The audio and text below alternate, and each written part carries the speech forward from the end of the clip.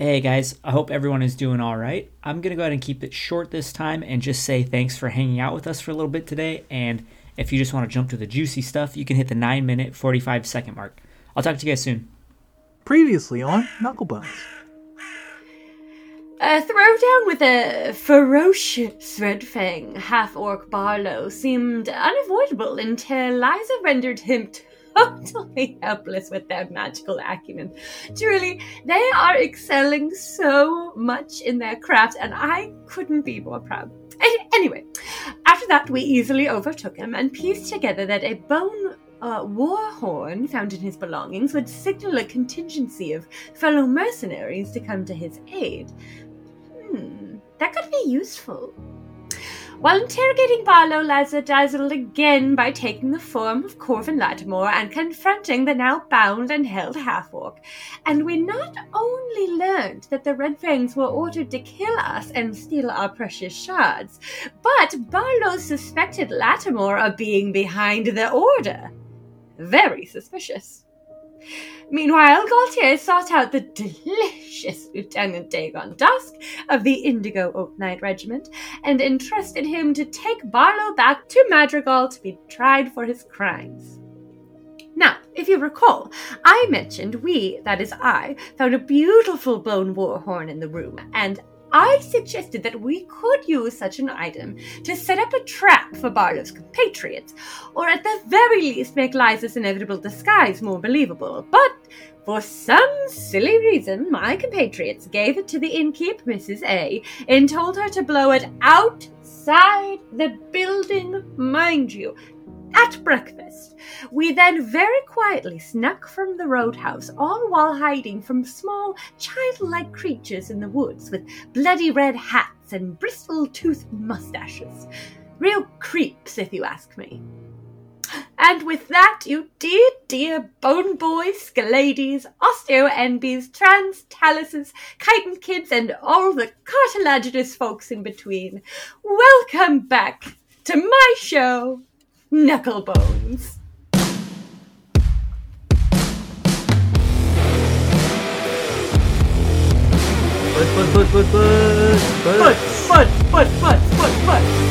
I guess we're all alone tonight. Well, I guess Y'all talking about nobody. Yeah, the butts got Matt. The butts got Matt hard. We got butts. You talking about what? You trying to get in on this butt action? Look, guys, you did an excellent job recording that intro, and as you know, I stepped slightly away to make a little bit of tea for myself. Oh, that's adorable. So I was a little late. I was late on the unmute. What kind of tea are you chomping on over there? I've got peppermint myself. I said tea, and I'm lying completely.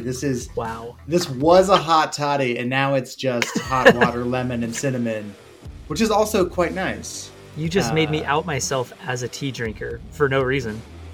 Fucking got him. The Illuminati. Now they know the truth. So this is the only sidebar I really care about right now, and that's the fact that if you'll take a look at my glasses that I'm currently wearing right now, it's very Madonna. I spent too much money on these, and it is because they are C3PO glasses.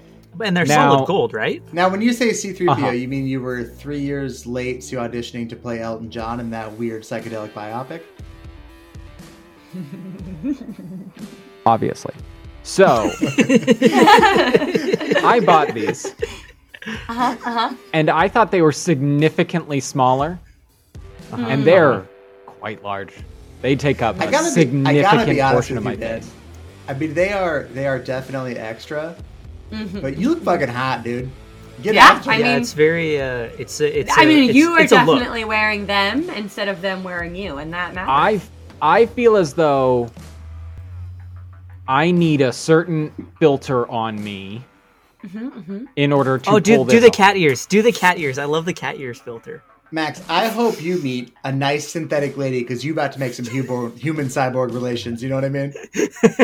Oh God! Don't talk about human cyborg relations. You'll get Nick I talking was- about fucking. Guys, no, hold on. That was a C-3PO specific joke. That's the best thing I'm ever going to come up with. I thought you were making a her joke.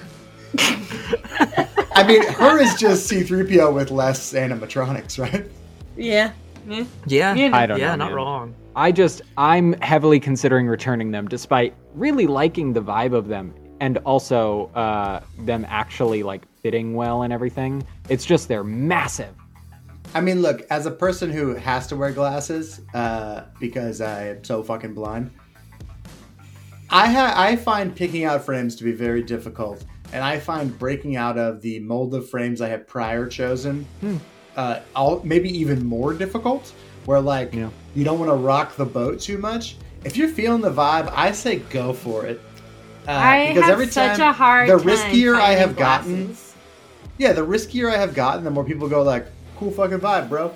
Because like what people want is your authentic self, right? And if your authentic self is big ass C-3PO glasses, if you connected those with a nice piece of like gold chain or something, you would definitely rock some 70s librarian vibes. Granny vibes. Yeah. Oh, no. It'd be hot. Like sexy librarian. Turtleneck. Black turtleneck. Oh, artiste.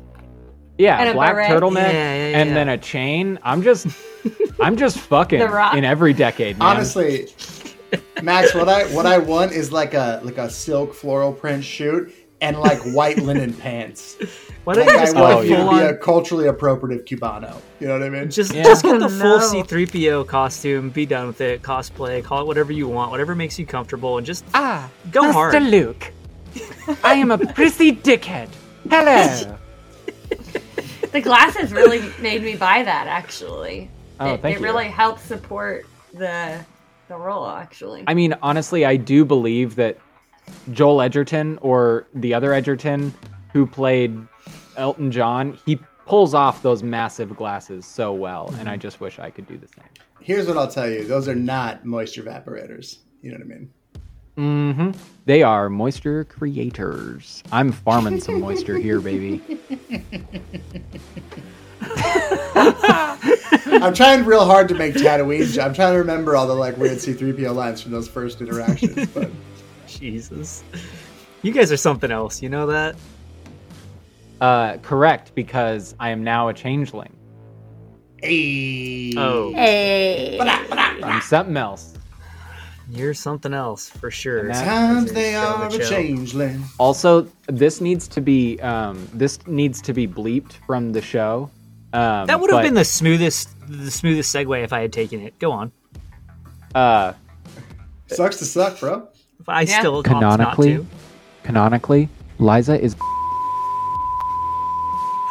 Oh, okay. Big Liza is always big dirty, but. All right. Hey, can Liza change into C-3PO? No. Why would we ever say no to that? Everyone shut the fuck up and go back and say yes. If you had just said yes confidently, you could have an android in your party right now. Yes. Yeah, just immediately turn into a Warforged. I was gonna say, Warforged, do they exist in this world? I don't know. You tell me. I played one Warforged character for like a little one-shotty thing, and it was basically just wooden C-3PO. Like, it was so much fun to be like, I'm here for the adventure, but I don't really want to participate. And it was, I had a fucking blast. Maybe that's my next character, is just D&D 3PO. D&D 3PO. Oh, I like it. So my dumb conceit, the GM sent us on this mission to find the man who was my like former employer, who was like a real adventurer, and I was his like sidekick. He was the Luke Skywalker in this situation. So every time they were like, hey, maybe we shouldn't follow the trail and we should like, get this treasure or whatever, he had named this adventuring character Maximilian Picklebottom. Nice. Naturally. How'd you know my middle name? It was just a absolute panic DM move that I will never live down. But then I got to go like, oh, Maximilian Picklebottom, we must go this way. Like, I got to do that shit like all the time. And then everyone would be like, I don't know, there might be monsters around here. And I'd be like, oh my, then we shouldn't do it. Which is a fun, dumb vibe to play in D&D, Yeah, I love that, like, not serious character that you can just have fun with is the best. All of my characters? Pretty much, yeah. Well, now, when you say not taking anything seriously, what sort of character do you mean? certainly not a Dejamo. They are known for their honor and integrity, diligence, duty, attention to detail, efficiency, sex appeal. Okay, so speaking of dark ship, the night is, as they say, dark and full of terrors. Who says that? You know who they are. Somebody we Eliza? know? Or... The crescent moon does well to light the path, but shadows lurk beyond the tree lines. The warm breeze through the branches gives the night an eerie, ominous feel. You want to feel like you've gotten away at this point, but you can't shake the feeling that those wretched, red-capped beings are stalking you. So the four of you, mounted on horses that you've, I guess not stolen, but that you've taken from the roadhouse. Procured. That all have legs. This time. We'll see what happens next time. Are on the path out in the middle of the night. Vis-a-vis from the roadhouse? Vis-a-vis legs is my favorite question.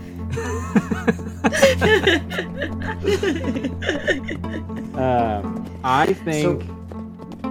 I mean, do we just try and ride through the night and try and get to a town or try and get to a place?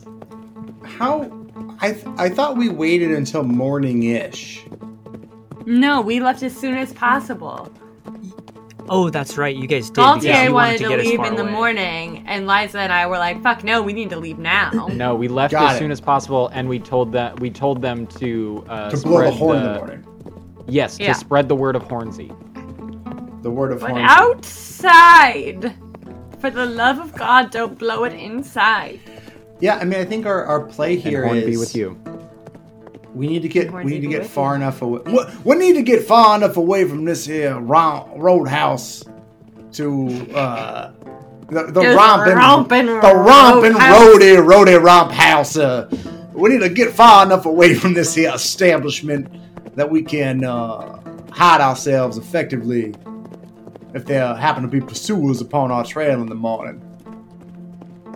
So I think we ride for a while, and then do we try to get maybe sleep late so we are up late morning, or do we try to go all the way through the night and day and fuck it, get exhausted? I don't know. Yeah, sure. I mean, I feel like I'd rather not rest until later the next day. We got lower on the mountain pass, right? That it's kind of sketch. Mm-hmm. Yeah. Yep.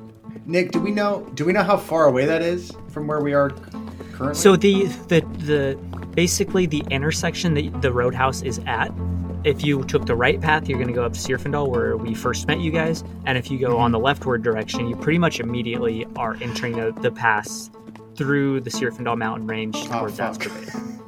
So it's pretty immediate. I mean, you have to climb up some hills and the foothills and get through until you're actually into it. Do we have a rough idea of how long the pass is? Yeah, Dagon would have told you that they just traveled for 3 days through the pass. Oh shit. Okay, so we're not making it from Astravale to the roadhouse. Took them 3 days, I should say. Do we know how long the actual mountain pass is? My question is, is there a length of travel through the pass where if we push hard maybe we complete the whole thing, or do we know it's too long to pull that off? You know what I mean? Yeah, I think so. Given your conversation with Dagon Dosk that we didn't really roleplay into last time, I think you know that 2 hard days marches will get you through the pass, and then it's about another day past the pass to get to Astravale. Okay, I don't see anything wrong with trying to run through the night and maybe getting to a familiar point that is off the trail that we can then rest at, recuperate, and then head off into the mountain range. Nick, is this a road that any of us would have traveled prior? Would we know at least a little bit about it, or is this the way that we wouldn't have come? I think that's sort of up to you guys. I would say that Liza, I know, spent some time in Astorvale, but I don't know at what age that was, so it might have been something that they don't remember, or it might have been recently, I'm not sure. But it's essentially, if you had a reason to leave the Kingdom of Madrigal, you might have gone there, but it's discretion of your character, you know. A couple years, but like nothing, Liza did not spend like... Most of their formative years were like hopping town to town and going into Madrigal barely consistently, whereas like Astorvale was like a 1-year stint twice, you know. Gotcha. Yep. And I mean, I'll say that the pass isn't known to be particularly dangerous. Like, it is something that people do, and a regiment of Indigo Oath Knights just came through it, so it can't be, you know, if there was any risks or danger in there, they would have cleared them out or told you. Any sort of substantial well, then risk, let's press on through the night, see how far we can get, and then when we find ourselves tuckered out, we can pitch camp and continue on the morn. Yeah? That sounds fine with me. I mainly just want to get away from those goddamn children. Now, they seem to have large mustaches. I don't know if children is exactly the right nomenclature for these particular gremlin-type beings, but I concur that we should get the fuck away.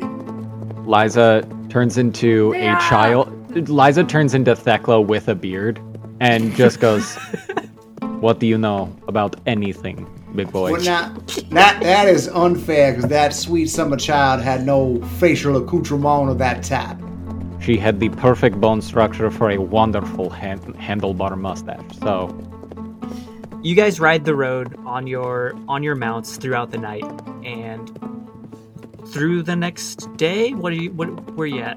I didn't really catch what your conclusion was. Just until next dawn, or next dusk, maybe? Clippity cloppity. Yeah, I think until next dusk. Yeah, at what point do we feel tired? You know what I mean? That we go like, shit, we're tired and like we're clearly doing a worse job of writing. Like, I think we're probably pushed until we notice a decline, right? I mean, I'm concerned more about, well, two things. One, obviously, I want to make as much distance as possible, given that we don't know if there are going to be mercenaries after us. But also, like, Babitha, I think, would be more open to stopping earlier if we got clear of the red caps. But, like, right now, it's like we're being followed by creepies. Yeah. Okay. On your mounts, you guys follow the road towards Astorvale up into the pass. You guys ride all night. You guys left just before midnight or so. You guys ride all through the night until the sun starts coming up. At sunrise, I would like all of you guys to make a con save, please. Boning throws. Bony throws. Right. That is a 9 for Galtier. All right, that's a fail. That's a That 21 is a for Babitha. That is a 14. Okay. How about Blep? That is a 14 for Blep. Okay, so Galtier, right about sunrise, you start to feel yourself dozing off a little bit and you jerk yourself back to attention. It was a long day and a long night. Galtier, you are going to take first stage exhaustion, or level 1 exhaustion, I believe it's called. And through the day, you guys keep riding. Galtier's dozing off a little bit and kicking himself back awake. Keep clipping and clopping on with your horses. You guys stop for a quick lunch about noontime. Roll me another con save. Could I cast, like, aid on Galtier? Yeah, sure. It's 11 for Babitha. And a 16 for Blep. That is a 10 for Lysa. What does aid do? Aid, so it says your spell bolsters your allies with toughness and resolve. Choose up to 3 creatures within range. Each target's hit point maximum and current hit points increase by 5 for the duration, and it's for 8 hours. So I'll do Blep, Babatha, and Galtier. Nick, that is a 7 on my Constitution saving throw. Oh no! How many temporary hit points? 5. Not insignificant. Damn it! What is? I'm trying to look up exhaustion, but it's just giving me the other things. First level is you start rolling with disadvantage on all ability checks. 2 is movement is halved. Okay. All right. So you guys take a quick break for lunch. Galtier, you kind of doze off for a second. You're really starting to feel like the events of last night are kind of catching up to you, and all day yesterday riding. The other 3, you guys feel okay. You're feeling a little bit tired, but you can keep pushing, and it's not going to be that difficult. You're starting to feel about noontime. You can push into dusk and feel comfortable. So that said, come dusk time, give me one more con save. Whoa! Oh! My. It's a nat 20 for Babs. 19 from Liza. Okay. That is a 15 total for Galtier. 15. Okay, you're good this time around. You're barely able to keep your head up as you guys are riding, and you're probably about halfway through this pass now, maybe even 3/4, having pushed hard, and you come on this, like, the pass itself there's like bluffs on each side, and at one point the bluff like opens up into a big bowl off to the left side, and you can see that there used to be a village here. I don't think we should go down there. That looks like a scene. That looks like a prepared scene from like a show. That looks like a prepared scene.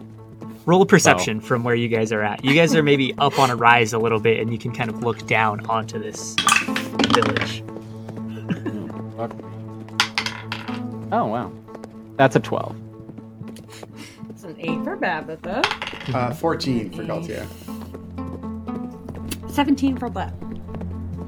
Okay.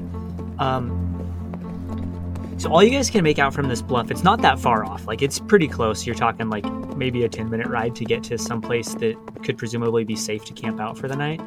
But what you guys notice from up from this distance is that it doesn't look like anybody is out there doing anything. Like, you don't see any people, and all of the buildings kind of look old. Is there smoke coming from any chimneys? Blep does not see any smoke. Nick, when you say old, does Galtier know enough context to know if this is like from a different generation of architecture old, or just like shabby because no one's been here in a minute? The great distinction. Yeah, I think old as in shabby. Okay. Like dilapidated. Got it. Yeah, I mean, and this is kind of like in the middle of nowhere, in the middle of a mountain pass. So it's a little bit isolated in the first place, and it's looking pretty shabby. Well, do we want to see if anything in there is safe? Blep, what do you see with your... Tell me, what do you see with... What do your frog eyes see? They're taking the hot They just see fucking Hypnotoad spirals. Yeah, that's what I was... Yeah. Blep definitely tells Babatha that there's no smoke in the chimneys, and Babatha's like, oh, interesting observation, yes. Blep points out there doesn't appear to be any fires going in any of the buildings. I mean, there's a possibility we could seek reprieve in one of these buildings, but also it's a little bit suspect. I would say, despite my protestations and thinking that this looks like clearly a pre-prepared scene from a TV show or movie, Definitely a trap. Although perhaps this is, a one of those, they have those, like, performative, like, you could go through the community and like everybody was an actor, but they acted like they weren't actors, you know. Oh, like Disneyland. Yes, Disneyland, yes, George Disney. Some sort of magical thing. I've never heard of such a place. What the hell is Disneyland? Says a goblin who runs by. Hey, whoa, there's a goddamn goblin! Oh my god, that goblin is wearing a Disneyland sweatshirt. Let's get him. He doesn't have goblin. What do you know of Disney? He is wearing a Mickey headband. Yeah. I believe we all assumed we would have to camp here on the side of the road. While it is tempting to see what's going on in this here settlement, perhaps we should keep ourselves a little more under, detection, as it were. You may have heard of the anachronism under the radar, a phrase I desperately wanted to say. You can see I pulled from my cargo shorts a small sonar machine. A sonar machine? And That's for water, my guy. I use other well, it doesn't have to be now. Technically, it's just sonic vibration and reconnaissance. But I understand that we can make pulses of sound in air or water, whatever medium you prefer. It could be nitrogen, who knows? And we could take that. No, What the hell is nitrogen? The goblin says, running back the other way. Is everybody seeing the goblin, or is it just me? Sometimes I get these, weird flashbacks from some of my potions, and, I see it. Yes, I'm y'all just not know buying You know. As my traveling companions know, I'm an immense supporter of private property. I do not believe we should enter upon these grounds without the express written permission of those who own this land. Jesus. I am willing to go back down. I'm willing to go down to that little shack, hut, town, whatever. Because, who knows, there might be something interesting, but also we might be able to rest in one of those shacks and hide our horses, so in case any of the Bloodfangs, Redfangs are coming after us, we can at least be incognito and still get a rest, Yeah. So this place looks like maybe 50 buildings at most, but they're all one level ramshackle looking things from where you're at. 4 or 5 roads maybe connecting them, maybe 3/4 of a mile from one side to the other. It's a pretty small little place. Did you say 50-50? Yes. Would you say, so just in relation to where we're going, is the direction we are headed on the other side of this city, or are we going off the path and then can we return to the path? It's a little bit off the path, but it's like a highway town. When this place maybe was doing well, this is where the roadhouse would have been. Okay. Right, so it's close enough to the road that it's a convenient stop for the night. So, Nick, how many gross wazes would you say each of these 50 buildings are? Well, so the whole town itself could probably hold a gross Swayze, a gross Swayze. Yeah. Now, wait, we need to, this is an important decision. To the 10. Is it a gross Swayze, or is it a gross Swayze? Or is it a dirty gross Swayze? Or both. It's a gross Swayze acre. Wait, so we're using a volumetric measuring device in order to... Yeah. Okay. What's wrong? Do you have something against it? I'm just trying to figure out... Is that technically going 4-dimensional? Don't overthink it. It's D&D. Just think it's magic. It's magic. Nick is just trying to explain how large a settlement is and has to go, well, magic exists in this universe. Yeah. So when you guys... You've been playing this for years. You guys trollump your way down off the main path onto this newer path. Do you guys want to give me stealth or survival or however you kind of want to make your way down there? Can I give... You could do perception if you'd like. Some sort of relevant roll here. Can I do something to help Gaultier with his you're roll? definitely I forgot you're at disadvantage, so you could do something to help you. If you have something. Maybe what I'll do is I'll do a minor illusion sound. Oh, it's within 30 feet. Never mind. I was going to say do a minor illusion sound like on the opposite end of the little like carve out. So if anyone is looking for us, they would just like turn. So if you want to roll some sort of relevant skill check as you enter the city. Yeah. I shouldn't call it a city. The village. You presented us with multiple options. If we choose a non-stealth option, does that mean we're not being stealthy, or are you assuming we're being stealthy and this is emphasis on what we want to interact with?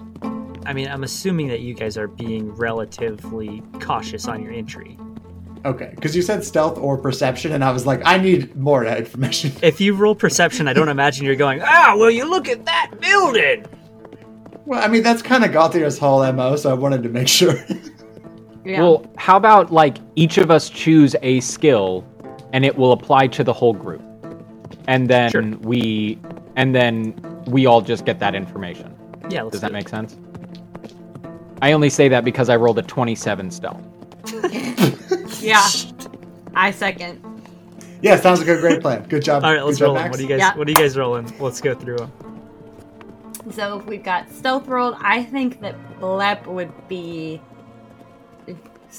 probably perception or investigation, right? Like, I think he'd be the one that's like, all right, I'm looking around.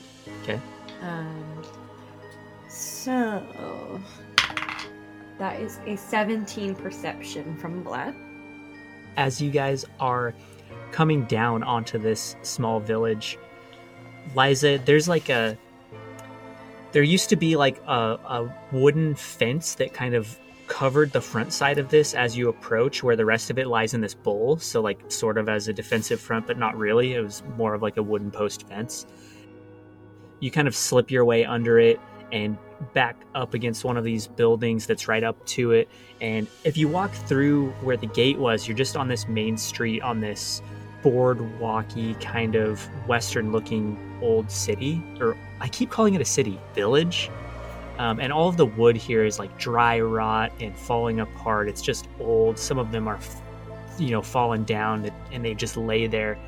Blep has seen things like this before, and Blep, and probably Liza also, but Blep immediately realizes like this is just a ghost town. Like people used to live here and now it's just abandoned. But also Blep, as you ventures through the gate where this fence was, he sees down on the ground like a chunk of wood that looks like an old signpost. And he sort of like kicks off this overgrown moss and dirt and picks it up. Blep shows it to Babitha. I don't know if Blep can read. Blep shows it to Babitha, and Babitha, it says Hillcrest, population 162. Hillcrest.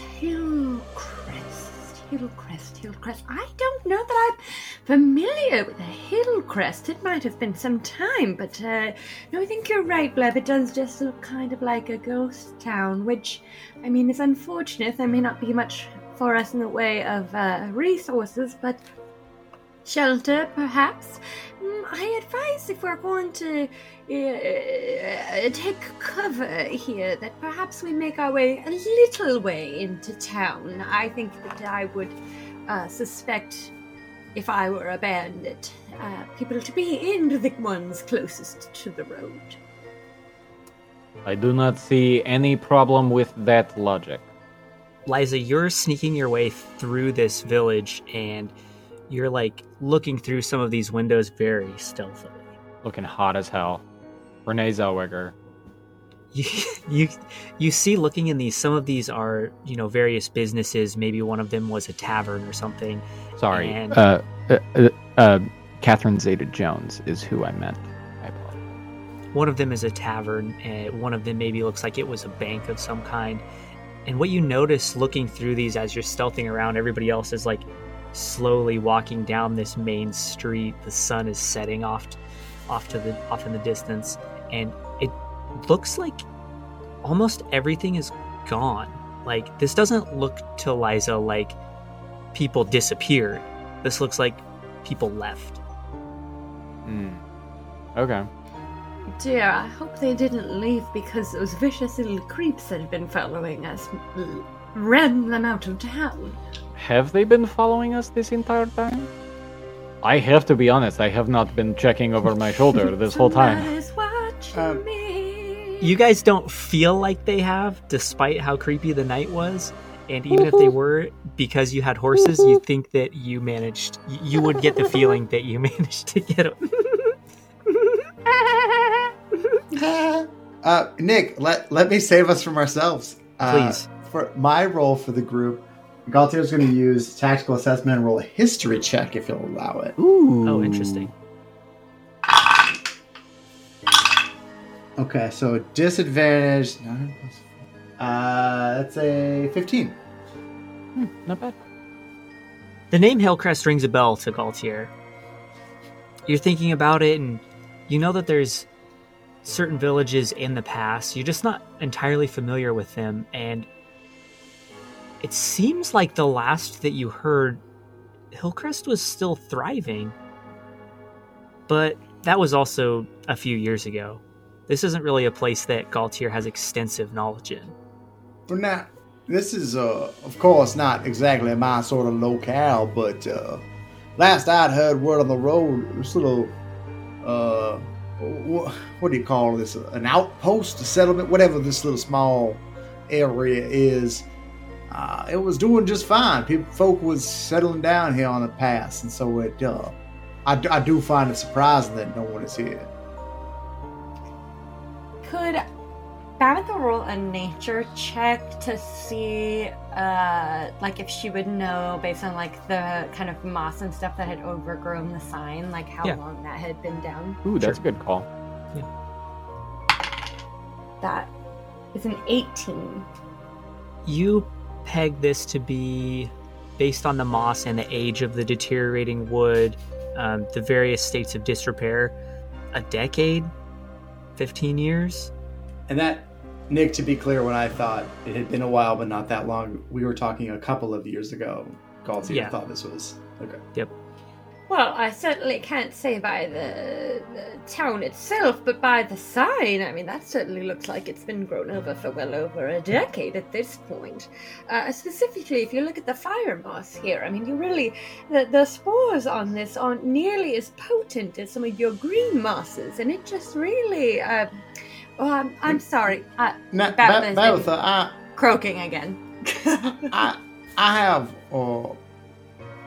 it on good authority that this settlement here was thriving not that long ago. Is there perhaps a magical means, something your sort of people might do to accelerate the growth of these little plant life, whatever they are?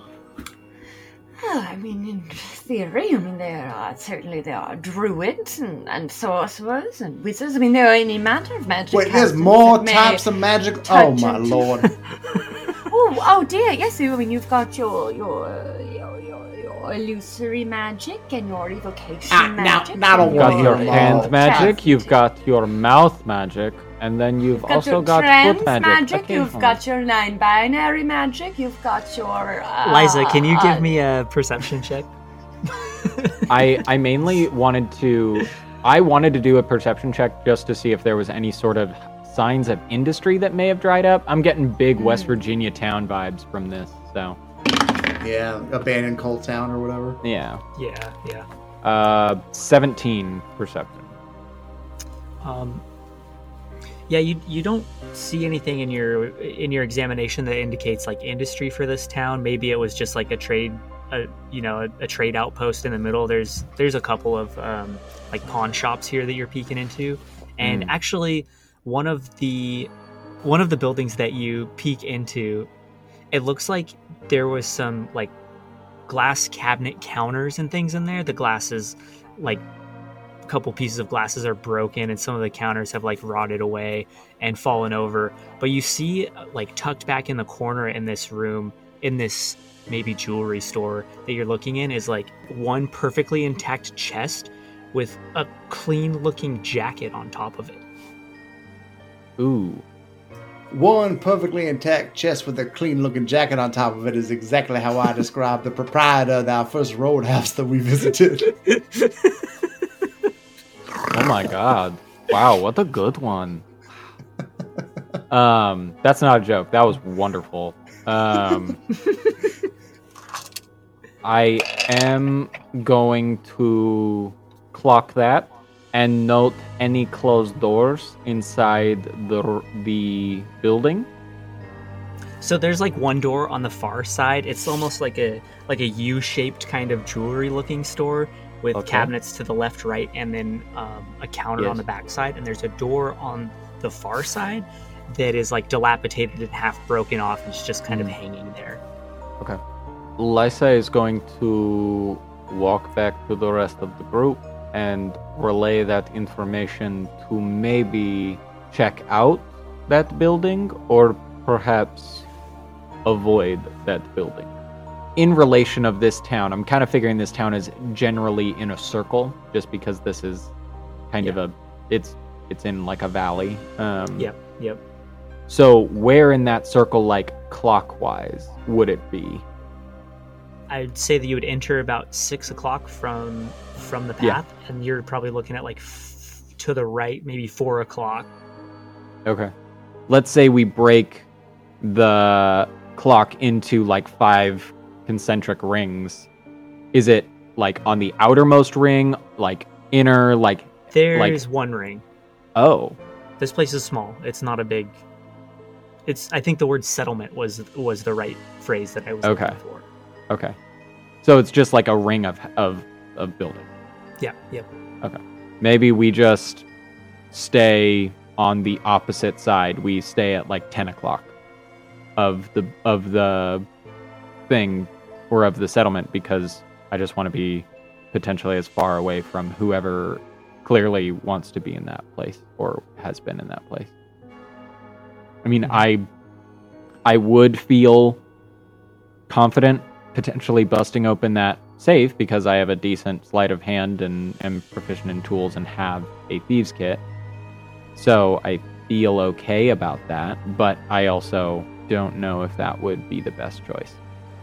Let's hear a survival from all three of you. I don't know where Mikey went, so I guess just the two of you?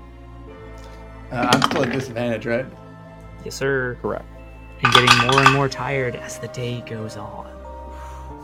Guys, surprising result that survival is not Galtier's strongest skill.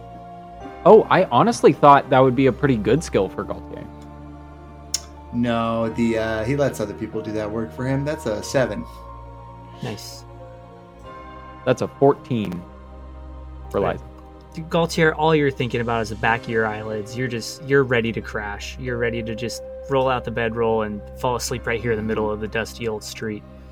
Liza, meanwhile, you're looking around trying to assess what's going on here. You don't notice any real signs of habitation or any like tracks or footprints, really. Nothing out of the ordinary, I should say. Maybe like mice and rats or something, but nothing strange, nothing that strikes you as notable. It's really off-putting because it just feels like a very quiet, ominous area that could be nice, but also could be... it's very quiet. It's almost too quiet. Well, can I do an insight check into that? Onto what I just said? Yes. Mm-hmm. Well, no, like you're saying that, it's but quiet, like too quiet. Can I insight the DM? Sure. No, but whether or not Liza is picking up on the fact that it is quiet. Max just out here playing 4D chess, You don't have to roll an insight check. It's quiet. There's nobody here. There's no smoke coming from the chimney stacks. There's no people. There's no echoes. There's no Kruthik. There's nothing in this place. Mikey, roll a survival check. Me, Mikey, personally? Yes. And okay, then cool. Babitha can. Because my modifier is definitely like a negative. But 2. Let's see. So Mikey gets -2 probably. That feels fair. So that's an 11 for Mikey. Oh, okay. Yeah. Babitha gets a nat 1. Okay. Oh no! How no! Blep? We fucked it up with our bits. What about Blep? How about Blep? Blep gets a 20. Dirty 20. I'm not gonna punish you guys at this point for rolling poorly on your survivals because you guys are fucking tired. You guys rode all night and all day. Like, You're just tired. That's all there is to it. Like, all you're thinking about is you're not thinking about survival checks. You're thinking about where can I unroll my bedroll and where can we put the horses. Blep, I'll say the same thing that I told Liza. It doesn't look like there's any signs of habitation or any signs of occupation here aside from mice and rats, voles and squirrels. So there's like no signs that anybody has ever been here, kind of thing. Like there's just buildings, but no one has been here. Nobody recently. Or just. I'm not saying never. Okay. Like somebody was obviously here. Well, no, that's what I was trying to clarify. Like, are you saying this is actually like a prop town, or like, are you saying? No, it just looks like nobody has been here. Okay, I find that a little bit creepy, but also if there's no signs of anyone being here, that might mean it's safe for us to be here. So should we find a locale closer in, or not closer in, further in towards the center of town that we can just bring our horses and houses with us? Yeah, I think we need to rest and also just make sure that we're hiding from this group, and maybe we can take shifts of resting, because theoretically it would be very easy to spot anyone who's coming down into the settlement. Yeah, there's really only one way in. We want to look, I think, specifically for a building that has enough door clearance or height or whatever to get the horses fully inside. Like maybe a church? Sure. Okay. Yeah. Well, no. The goal being that, like, instead of like stabling them where someone might ride by and see 3 horses sitting there, right? Yeah. We wanna hide them if we can, because we don't care if they shit inside this building. You know what I mean? We just don't want anyone to see us. Yeah, I like the idea of like a church house or something. You guys can cram all the horses onto one side and come to the other side. We look for an elementary school gymnasium. Do we have those around here? Yeah. You guys set up your camp. Who's taking the first shift? Liza will. Yeah, I guess Gaultier definitely needs to be. Gaultier will take the last shift. Yeah. Yeah, for sure. Yeah, sundown, and it starts to get dark and cold in the mountains. You guys are all wrapped up, bundled. Maybe you decided to make a fire or something. Whatever. Liza, roll me a perception check. That is a 25. Jesus. You're hitting some stuff tonight, man. Yeah, I'm doing good. But also, all the things that you're asking me to do, I'm actually like, well, there's nothing that I'm bad at. Literally the only thing that I... La-di-da. Well, Jack of all trades, baby! Yeah, Jack of all trades. And, like, the only thing I'm bad at is athletics. But everything else, I'm moderately solid at, So, Liza is keeping watch at the front door, eyes outside on the road. It's kind of eerie out there, knowing that there's all these buildings and there's no people and nothing. And then from, I don't know, under the stage or on a pew behind the pulpit, wherever Babitha is sleeping, you hear Babitha let out a "Whew!" As Babitha, you are startled awake as you feel something yank on your pack. Absolutely not.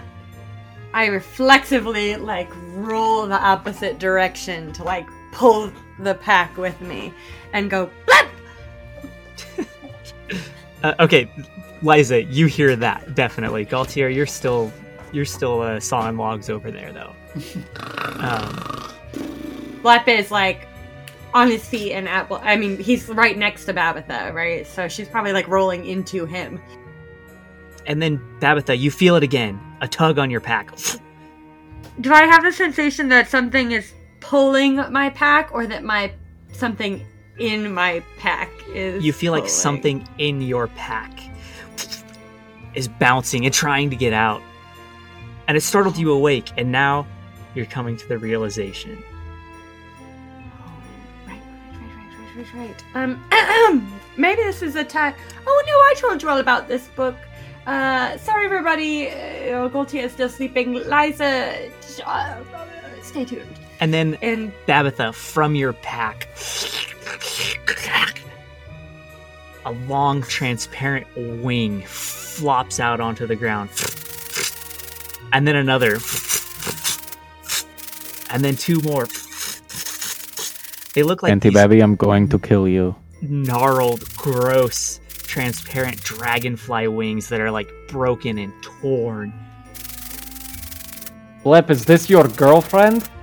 And then from the red book within your bag, you see this gnarled, bony hand clutch at the floorboards in this old church.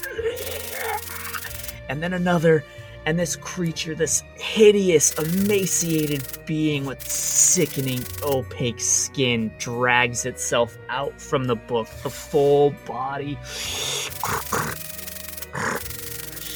And it stands before you with its big, beady black eyes and a fanged mouth with way too many teeth.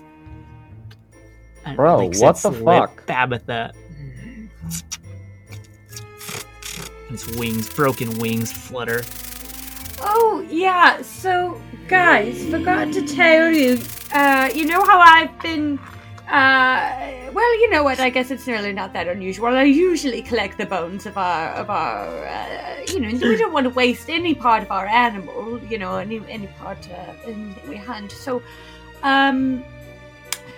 anywho, I've got some rabbit jaws for you to start, if that's cool. Oh, bitch.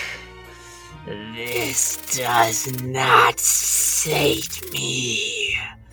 Okay, guys, I can't actually remember if we've killed anything and if I've actually collected a jaw, because I feel like we haven't.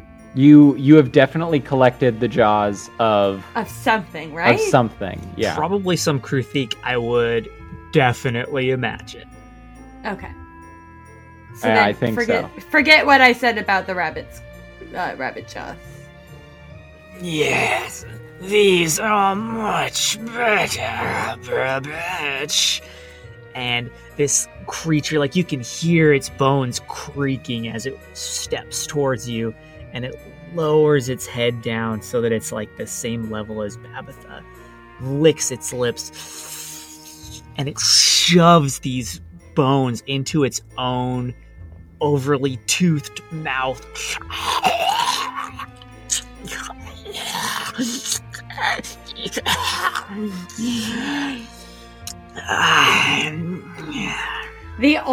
I should let you guys all know, listeners and also players, the only fucking body stuff that I can't handle is teeth shit. And my fucking husband was like, oh, I'm gonna make your patron a tooth person. Yeah, the tooth fairy. Sorts. Yeah, it's the tooth fairy. Can't do it. Can't do teeth. Even if you hadn't said that, Nick looked too happy. Yeah. He's like, I want her to be physically uncomfortable because I want Babitha to be uncomfortable. My hunger, bitch, is for now sated. I will bestow upon you more knowledge and more power. Oh, lovely. Know this, Burbage. The power that once was Maud Graham will soon be yours. And it just crunches down on this other jaw. And you see it start to head back towards this book. Wait. One foot in. What? I'm just a little bit confused, but also maybe don't look a gift horse in the mouth, as they say, and you've got a lot going on in yours. So I'm going to heed that advice. Be well. Whomsoever possesses my prison shall also possess my power. Love that. And it's Love that for me. It's just like, you can hear this thing's bones creaking as it's like crawling its way back down into its book.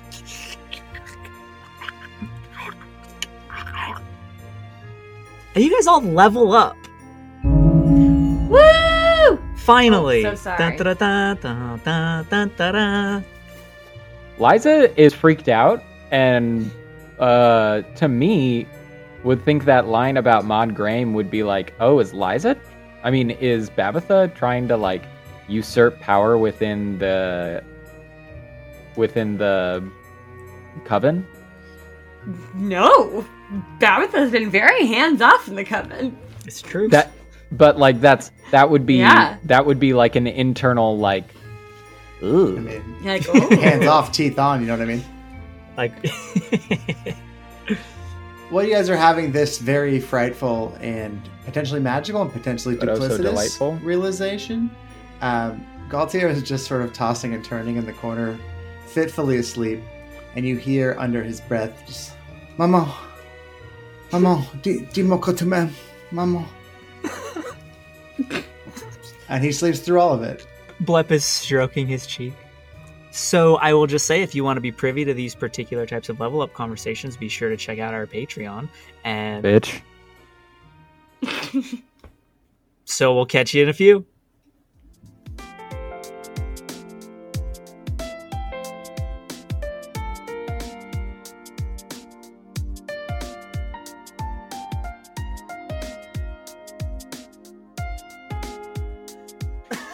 We are laughing. Mikey, that was so funny. I just keep asking myself, why would the cat be wearing a rain jacket? It doesn't make any sense. And then she said, your hair's just like my alpaca. Oh. Wow, our Patreon stuff is just great, isn't it? It's just the bee's knees. Yeah. And by that, he means B. Arthur's knees. So here we are, back in I do- Hillcrest after It's a cool that we nice... just Yeah, uploaded wow. that episode of just a bunch of literal bee's knees. Yeah. And where did we even find that many bee's knees? It's crazy. It's the whole podcast where you can hear faint bee buzzing, but it sounds like a little bit above you because you're looking at their knees. Yep. Yeah. Good news, I now have a +1 to athletics, which means I have nothing that is below 0. Nice. Hey, that's pretty good. Nice. What a great level up. That was fantastic. All right, well, let's jump right back into Hillcrest really quick. What do you guys want to do tomorrow morning? So we make it all the way through the night, or do we need to? Yeah. Yeah, no, the rest of the night goes just fine. Okay. If the rest of the night went fine and like completely incident free, Liza's just gonna walk over to that building and try and break into that trunk. Okay. Liza, are you telling us that you're heading out, or did you just dip out? Yeah, I'm gonna let you know, like, hey, nothing happened, or hello, nothing happened, so I'm going to just go check on that jacket, and it looked pretty cool. So It was a nice jacket. yeah, it was very nice. I'm going to try to break into that chest and steal that jacket. We'll keep an eye on you. Thank you. And Galtier will try to recruit Babs and Blep and sort of, fan out a little bit in the circle. We're going to be like quasi sneaky. I guess, I don't know how open this area is, but basically provide lookout and, if needed, rapid response to whatever Liza is up to. Sure. Yeah, there's that whole back room back there that you guys don't know about. Oh, Nick, I only lose 1 point of exhaustion from resting, right? Mhm. I believe so. So I believe still that is have correct. one? Yeah. Okay, And it's ability checks that you have disadvantage, I think. Yes. correct. Yeah, okay. So, Liza. No, that's a bad noise. We don't want to associate that with good guys. You slowly sneak your way into this store. You push the door open. Creaks open just a little bit. And like I previously described, it's generally a U shape with a bunch of glass cabinets and a counter on the far side just opposite the door. And this trunk and jacket are like on our side of the countertop, but like tucked off to the left. Gotcha. almost out of sight, but not quite because of your brilliant perception that you rolled while you were over here. And Liza makes their way over through. There's like, you can see the dust on the floorboards puff up with every step that they take. Liza, you reach over to it. There's like a busted counter or a busted shelf off to the left with shards of glass on the ground. And you reach down and you pick up this jacket and you pull it off to the side and you look down at this trunk and, well, Liza, nothing good happens here. As you pick up this jacket, the jacket, you feel it like with a... The jacket itself starts to jump and squirm around in your hands until it rips its way free. Oh, fuck. It has this like gnarled, almost skull-like looking head with sharp fangs and evil glaring eyes, and this long tail that just like drags behind it. It almost looks like a flying manta ray almost, and it flies up into the air. And Liza, at the same time, you look down at the chest, and the chest itself, the top of the chest is flipped open, and you see this long, disgusting red tongue slither its way out and wrap around your arm. Oh no, you guys. I'm gonna need all of you guys to roll them bones. Big old pile of them bones. Big old pile of Liza's bones. There's that. Ooh, there's that's that low a dirty roll. 20 for Babatha and Blep. Cheese, man. Liza Strovicho? 10, señor. 10, gracias. Galtier? That'd be a 7 for you boy here. Or apparently a 7. So, we have initiative order established. We are in an abandoned jewelry store in the middle of Hillcrest, a ghost town. And, Babatha, you're up first. You are standing just outside this jewelry store as you see this manta ray-looking creature flutter into the air just above Liza.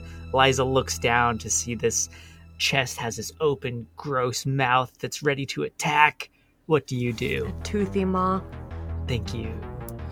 How far am I? 20 feet. 20 feet. You can always hold your turn. No, what I'm gonna do is, Babatha is going to send forth the now hubbub, the now hurry broom, and it is going to fly at the cloak and strike it.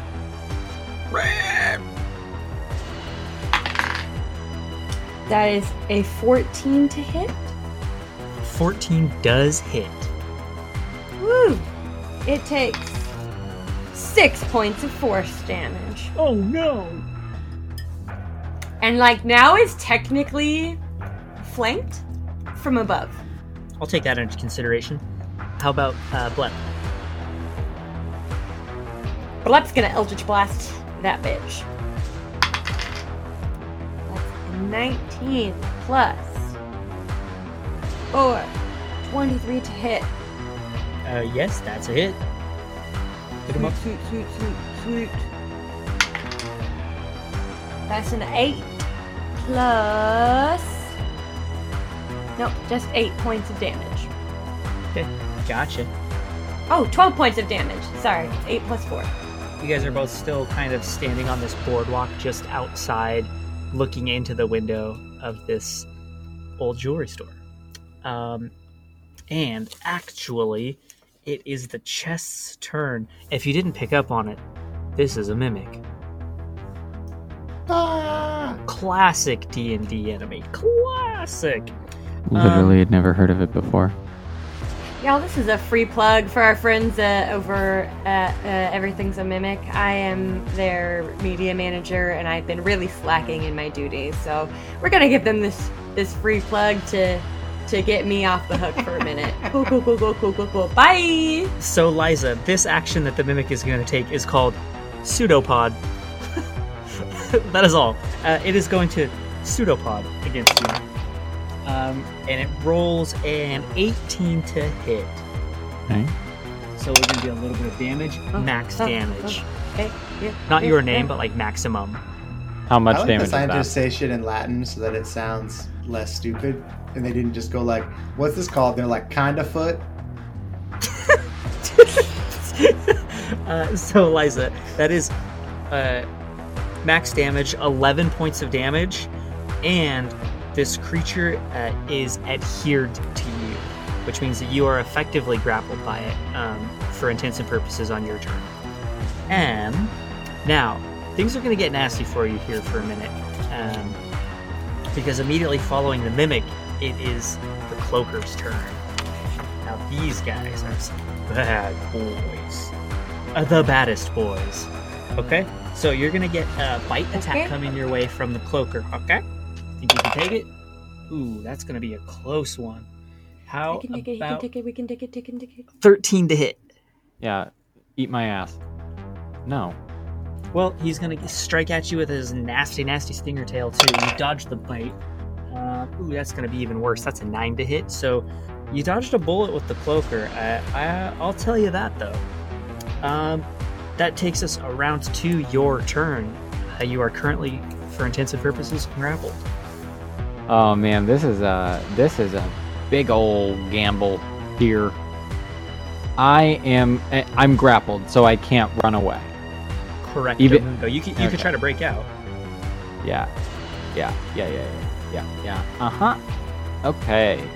I'm going to cast a second level command, so I can command both of these things to disengage. Okay, what am I rolling against? You are rolling against a... Okay, so a command, target must succeed on a wisdom saving throw, so that is wisdom 15. And are you attacking Mimic or Cloaker? Both. It's a second level, so I can put it at both. Oh, okay. Okay. We'll do...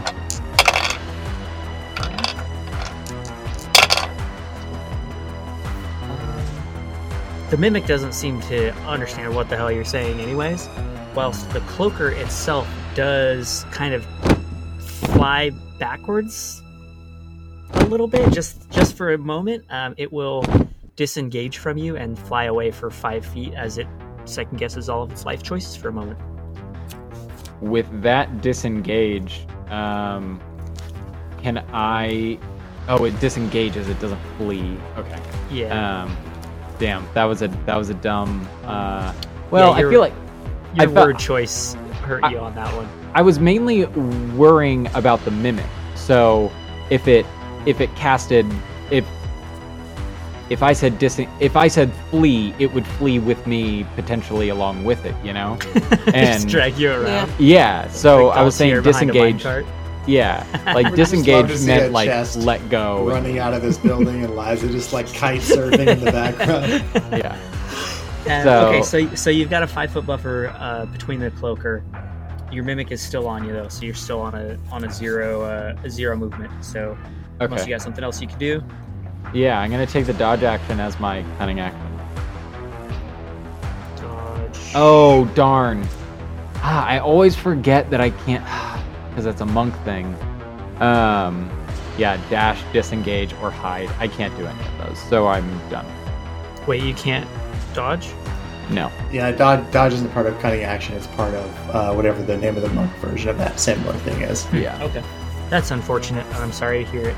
In the meantime, Galtier, standing about 25 feet on the boardwalk outside next to Babitha and Black. Galtier will rush inside.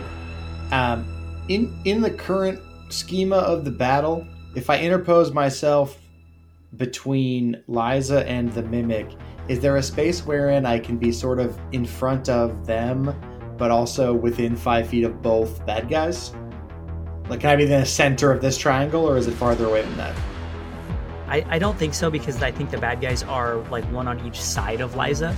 If you were right next to Liza, you could feasibly be in range of both of them if that's what you're trying to do. I would like to be in range of all 3 of them if possible. Oh, yeah, you can do that. Okay, so I will rush to... If you run straight up to Liza, the Mimic is just on the left, and then the Cloaker is just in the air on the right, as it's like fluttering around. Okay, I will rush up to that position, and Galtier will say, "Let go of my friend!" And I will make 2 attacks. 2 attacks, baby! At the Mimic. Swing, swing! Swing, swing, swing! Those are both okay. And you know that you can't use cutting good looks to do actual, like, slashing damage. Well, right? now, hold on a minute. Maybe I can. The first one is a 15. The second one is a 24. Okay, both hit. Yep, nice. Damn. So, nice work. Dope. Okay, so the first one is going to do not great. I'm gonna use Piercer to re-roll this one. Oh fuck! I got the only worst option.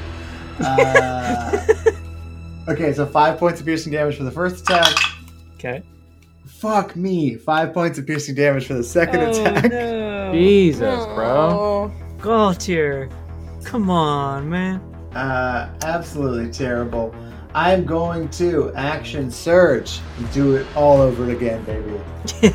Okay. First attack at the Mimic. That is a 14. That is a hit against the Mimic. Okay. We finally got a real roll. That's 9 points of piercing damage. There we go. Mimic's still up, I assume. Oh yeah. So we'll stab again. Oh, yeah. That is a 16. That's also a hit. Switchy little bugger, isn't he? And that will be 8 points of piercing damage. Okay. You're affecting him, I'll tell you that. That will be the end of Galtier's turn. That's the sound of a Mimic, I just decided.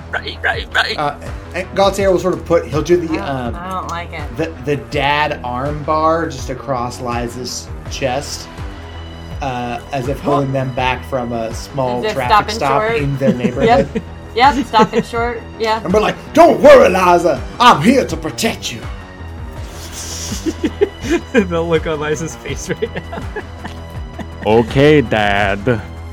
Plepitha, you're up. Back to the top of the order. Cool. So the Cloaker is no longer, or the Mimic and Cloaker, neither are attached to Liza. The Mimic is attached to Liza. Mimic is still attached to Liza. Cool. So Babitha and Blep are going to do their cool little side wing, shoulder to shoulder dual Eldritch Blast. Ooh, double barrel shotgun, baby. Are you shooting? You're shooting the Mimic? Yeah, we are both shooting the Mimic. Sure. Red die is Blep. That's a 15 plus. Hit. Fuck yeah. Babitha, gold die is 5 plus 6, 11. Ooh, that's a miss. A big fat whiff. It blasts the wall to the side. I'm going to do Blep's damage, though. Oh, okay. 5 points of damage. All right, not for nothing. Blast a bunch of shrapnel off the top of the Mimic. It's just like Hubba, the hurry broom, swats at the Cloaker. It's just like. It's a 12 to hit. That's going to miss. Michael, is a hurry broom? Does it have 4 little feet and then a broom at the top? Or is it a regular pole with 4 little brooms? 4 little brooms. It is 4 little brooms. For sure. Alright, so, Liza, but they're like Fantasia brooms. They sweep individually. It's a nice little cross section. Yes, yeah. Liza, it is the Mimic's turn, and you are still in danger. So, Mimic is gonna try to bite you a couple more times. He's gonna get a... Dang, I think you got lucky from the Mimic. It's 11 to hit. You scared the cloaker away for a minute, but he's gonna fly his way back in and try to get you one more time. And if this doesn't work, he might be interested in going for old Mr. Gaultier de Jumbo. So, let's go for Liza. Liza, you look pissed. Natural 1. Hey! As it should be. So I think that because we are now level 5, we're going to start instigating some fumble and crit rules. And I think that because this is not a named creature, I will penalize this creature by not giving it its second attack against you. Just to give it a little bit of a penalty. He kind of overcommits trying to get at you and fumbles off to the side a little bit. So, It's your turn to react now. You are still grappled by this Mimic. I am going to try and break loose. Do it. Just do it. What do I do? Athletics or acrobatics? Ooh, dope. You have disadvantage. Ooh. Disadvantage? Yes. Okay. That's a 19. That's a 19, so a 23 on the first roll. 17 on the second roll. Okay, yep, you made it out. You yank your hand out of this slammery tongue. Yeah, I rolled with it. Okay, and then I am going to...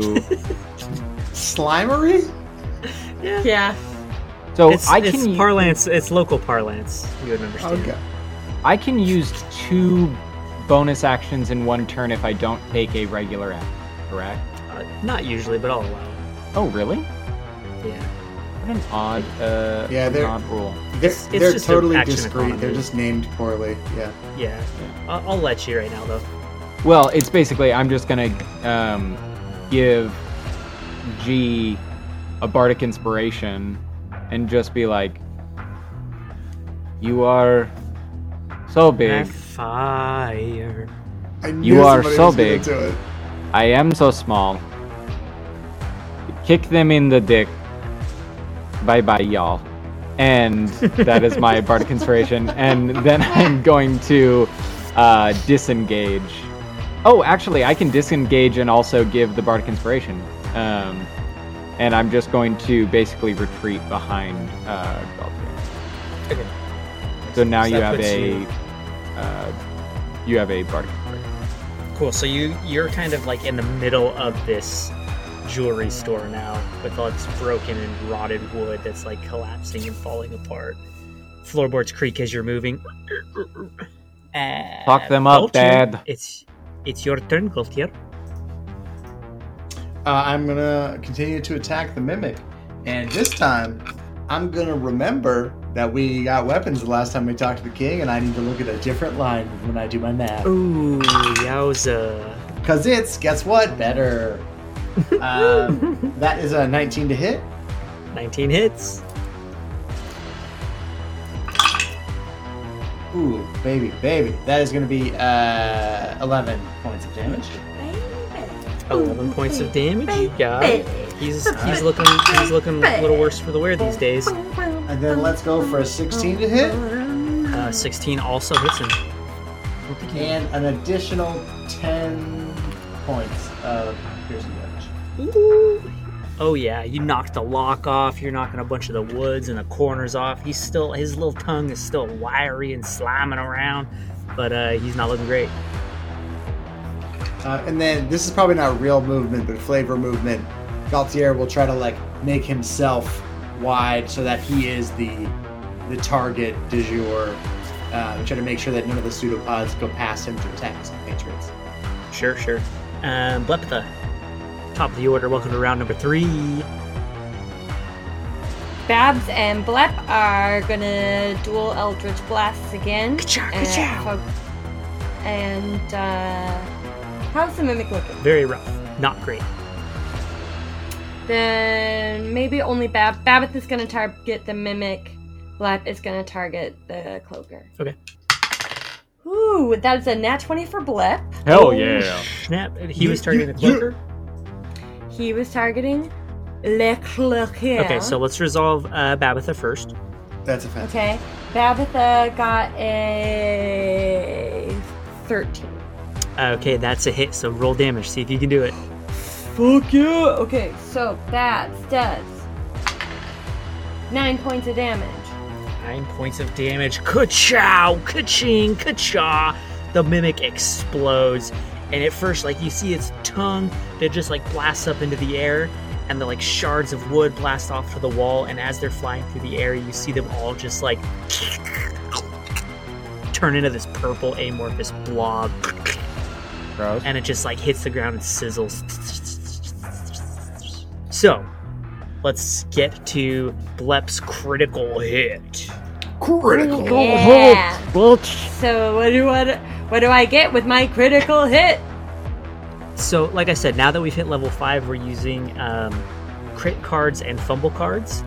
So I'll just go ahead and read the fumble or the crit that appears on the card as it's written. So this one is called Conduit.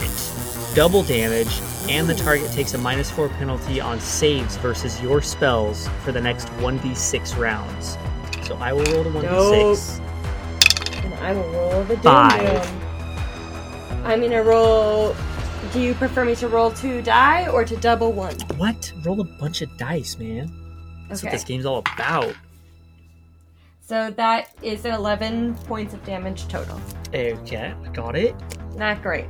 I rolled a 1 on I one. totally got it. Oh no, sorry, +4. I don't double my bonus though, right? No. So it's 15. Nick, I'm unfamiliar with these cards. Is the double dice saying, or double damage on the card saying, do the normal double damage like you would and then also add this effect, or is it double damage on top of your crit? No, it's just double, because some of them are triple damage and some of them are, it varies. It's just what the card says. Oh, okay. I assumed that. I was just curious because I haven't seen those. These are technically for, I think, 3.5 Pathfinder, which is why I sometimes have to, like, look through a couple of them before I find one that's suitable. Because, like, there's just mechanics that doesn't work, Yeah, they don't exist in this, like, so I have to look through and find one that actually is suitable for the situation. So, yeah, so he has a penalty on saves versus your spells. So keep that in mind moving forward for 5 rounds. And that in mind, Mimic is dead. It is the Cloaker's turn. Maybe I can make something happen. I'm just gonna keep trying until I get somebody with this thing, and I don't think I'm going to.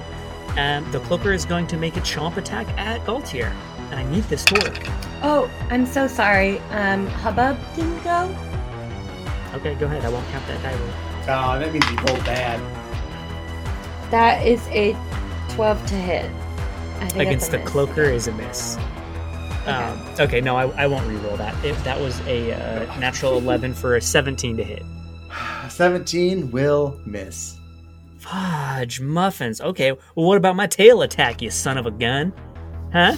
Dual attack, baby. Natural fudging 20.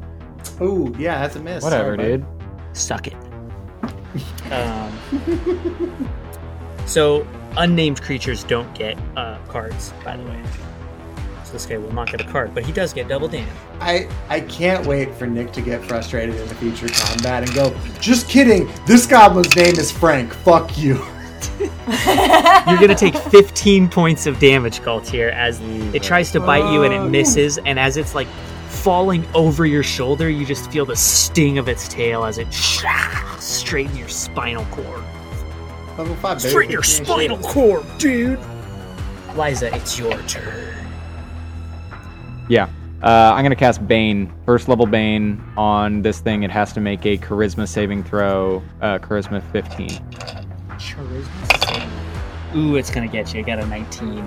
Fuck, man. Sorry, dude. I love Bane. That's such a great spell. It's such a good spell. It's such a good spell. Any movement? Liza Strocho? I'm moving out of the dark. Sorry, I tried to go Bane. I'm out. You were baned in it. Gautier de Jamo, it's your turn. Cloaker is like almost wrapped around your shoulder, still like stabbed into your spine, dude. I'm gonna give this guy the business. Business is the name of your Gildord. God damn it. So the first one is a 14. That is a hit against the Cloaker's natural armor. Oh, okay. Yeah. So the first one is going to do... Oh, fuck yeah. That's going to do 13 points of piercing damage. Okay. The second one, I rolled a natural 19, which because of my piercer feet... is it piercer feet? No, why is it this? There's a thing. Hold on. Sounds made up. Sounds made up. Oh, you know what? I'm wrong. I'm thinking of a totally different thing. Never mind. A 19 is still good. I think that hits. Yeah, it does. Sometimes. 19 plus a bunch. Oh, hey, pretty good roll. That is 12 points of piercing damage. Not for nothing. He's looking a little bloodied up. He's dripping all over you now. Oofta, you got me scared. Tabitha, you are up. Whew, okay, so... I mean, why mess with a good thing, you know? And I really enjoy rolling 2d20s at the same time. And I just love the idea of my little duo here kicking butt. We've got a 14 plus 4 for Gluck, that's an 18. Yeah, that hits. And an 11 plus 6 for Babitha, which is a 17. 2 hits. Ba-boom-boom. You could do it. Babitha could do it. Could do it. Let's see what we got. Babitha does 8 points of damage. 8 points of damage. Blep does 5 points of damage. Oh, it's so close. It's still up and kicking. Hubbub! Oh, shit. Hubbub rolls a 17 to hit. That's a definite hit. Come on, Yes, Hubbub. Come on, Come on, it's only Hubbub. D4. Come on. It's 3 points of damage. Cloaker is What? still up.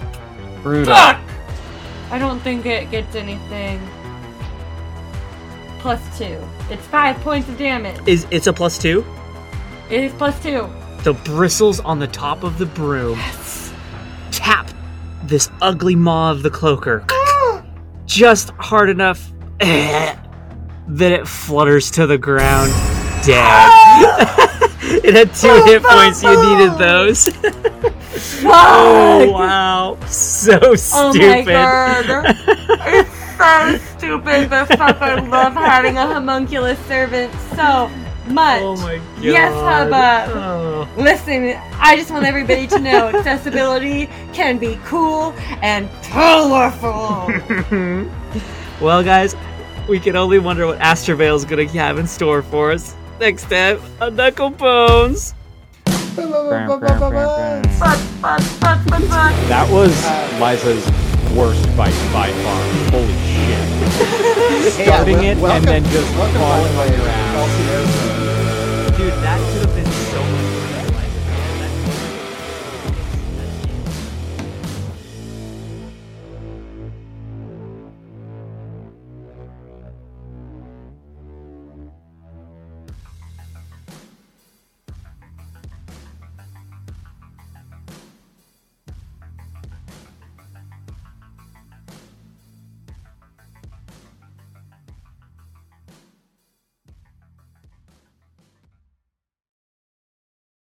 It's a blue harvest blood super extra super moon crescent.